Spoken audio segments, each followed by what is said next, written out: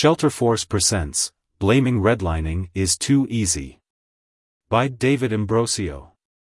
The recent explosion of interest in housing's role in perpetuating the racial wealth gap has been stunning. Unfortunately, most accounts of this role are wrong because they misrepresent the actual dynamics and processes at work.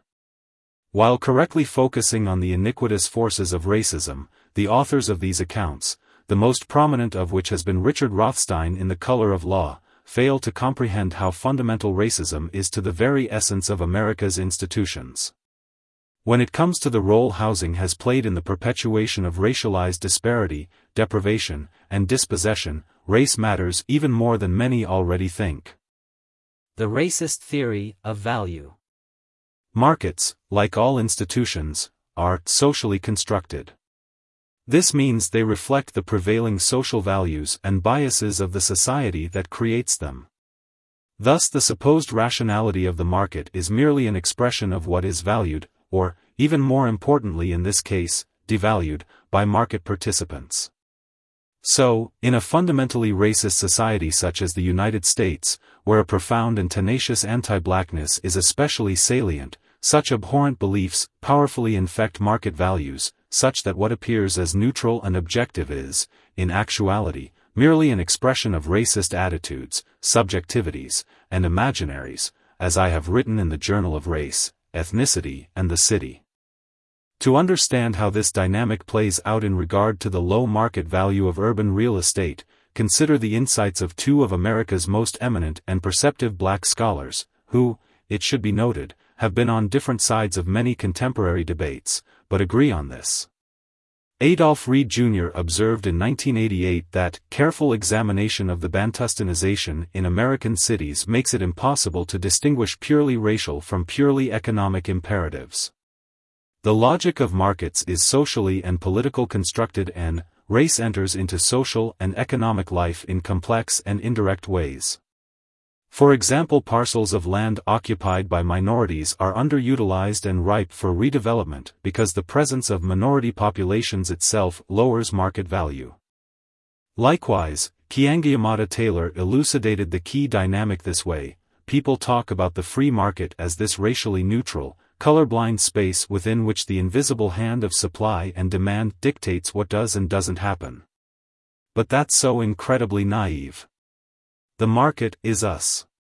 The market is a reflection of our values. And when it comes to property, race is at the very center. Reed's and Taylor's insights remind us of an insidious process that has been well understood for decades. Property values, especially residential property, are negatively affected by racist beliefs and attitudes. In fact, as far back as the 1950s, housing activist Charles Abrams identified a racist theory of value which suggests, as the geographer Elliot Tretter recently observed, African American neighborhoods, households, and bodies were seen as simply less valuable and desirable in market terms than those of whites. Property, and especially housing valuation, is not race-neutral, with equity accruing equally to all. American society continues to be stricken by this pestilence. Some important recent evidence comes from a study by the Brookings Institution that is a useful corrective to much of what has been written recently on race and housing. It takes seriously the idea that markets are socially constructed, building from the recognition that the value of market assets is influenced by implicit societal cues, such as the implicit biases we all harbor in our subconscious. Applying this insight, it found a significant devaluation of housing assets stemming from racial bias throughout the housing market, as anti-black beliefs negatively distort the value of these assets. Even after controlling for various factors, a square foot of residential real estate is worth 23% less in neighborhoods where half the population is black, compared to similar neighborhoods with few or no black residents. The values were a shocking 50% less, without controlling for other factors. Black homeownership rates hover in the low 40s, 30 percentage points below the rates for whites, a level remarkably unchanged over a half-century. Beyond the vast disparity in the rate, Taylor points to what is perhaps an even more significant racialized disparity. Even for the 40% of the black people who do come to own their own homes, it doesn't function in the same way. property in white hands is valued more than property in black hands. So even when black people own property, it still does not accrue in value in the same way or at the same rate. Again, we see the pernicious, racist theory of value at work. Some implications. So what does centering the racist theory of value tell us about the role housing plays in the racial wealth gap? Nearly everything. Most importantly, the prevailing, or conventional, wisdom, which Rothstein's The Color of Law popularized but that extends well beyond it, has wrongly pinned the blame on various, especially mid-20th century, collective racist actions. This ignoble list includes the familiar litany of racial zoning, racial covenants, discriminatory real estate industry codes, and, most notoriously, the actions of the federal government like redlining. I call this focus, state blaming. But the real culprit here has always been the underlying racist values that exist prior to these actions. Shifting our analytic lens in this way reorients the focus toward the actual root cause, the racist residential property market, and away from its symptoms, the policies and programs undertaken to protect property values from the self-fulfilling, racist theory of value.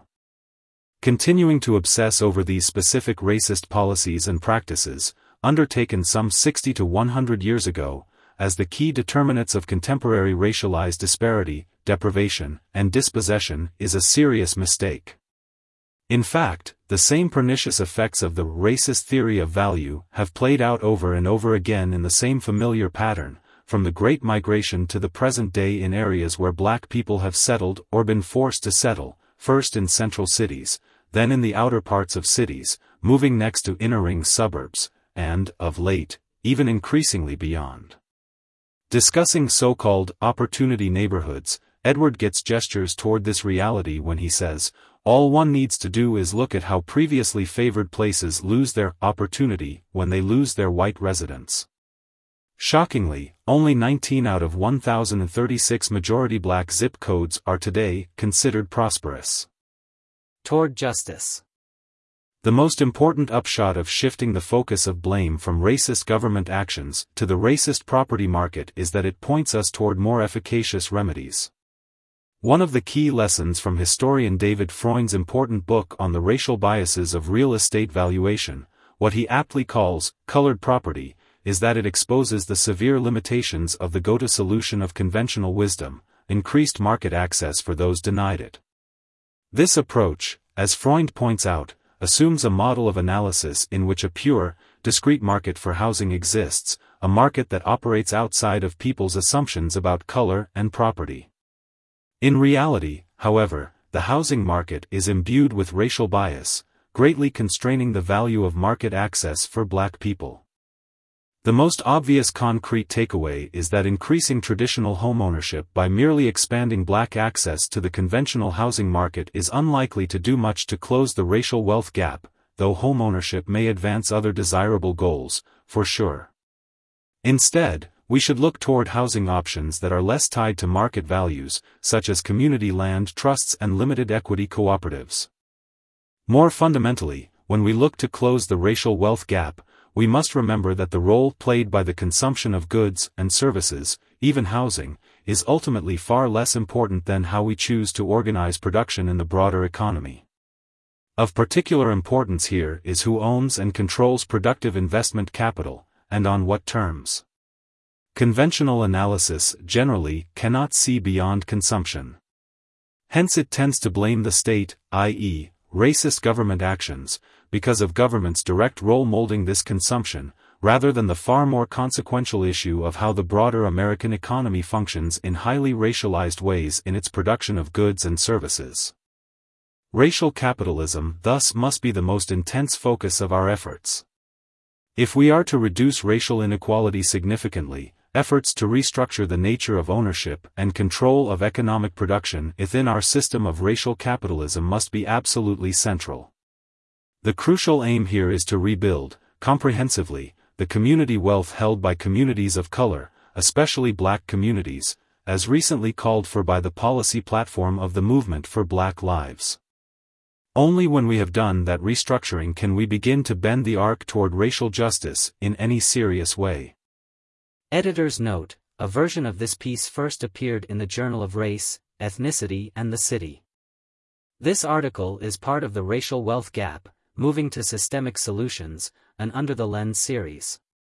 While this series is free to read, it's not free to produce. Help keep us strong by supporting us on Patreon.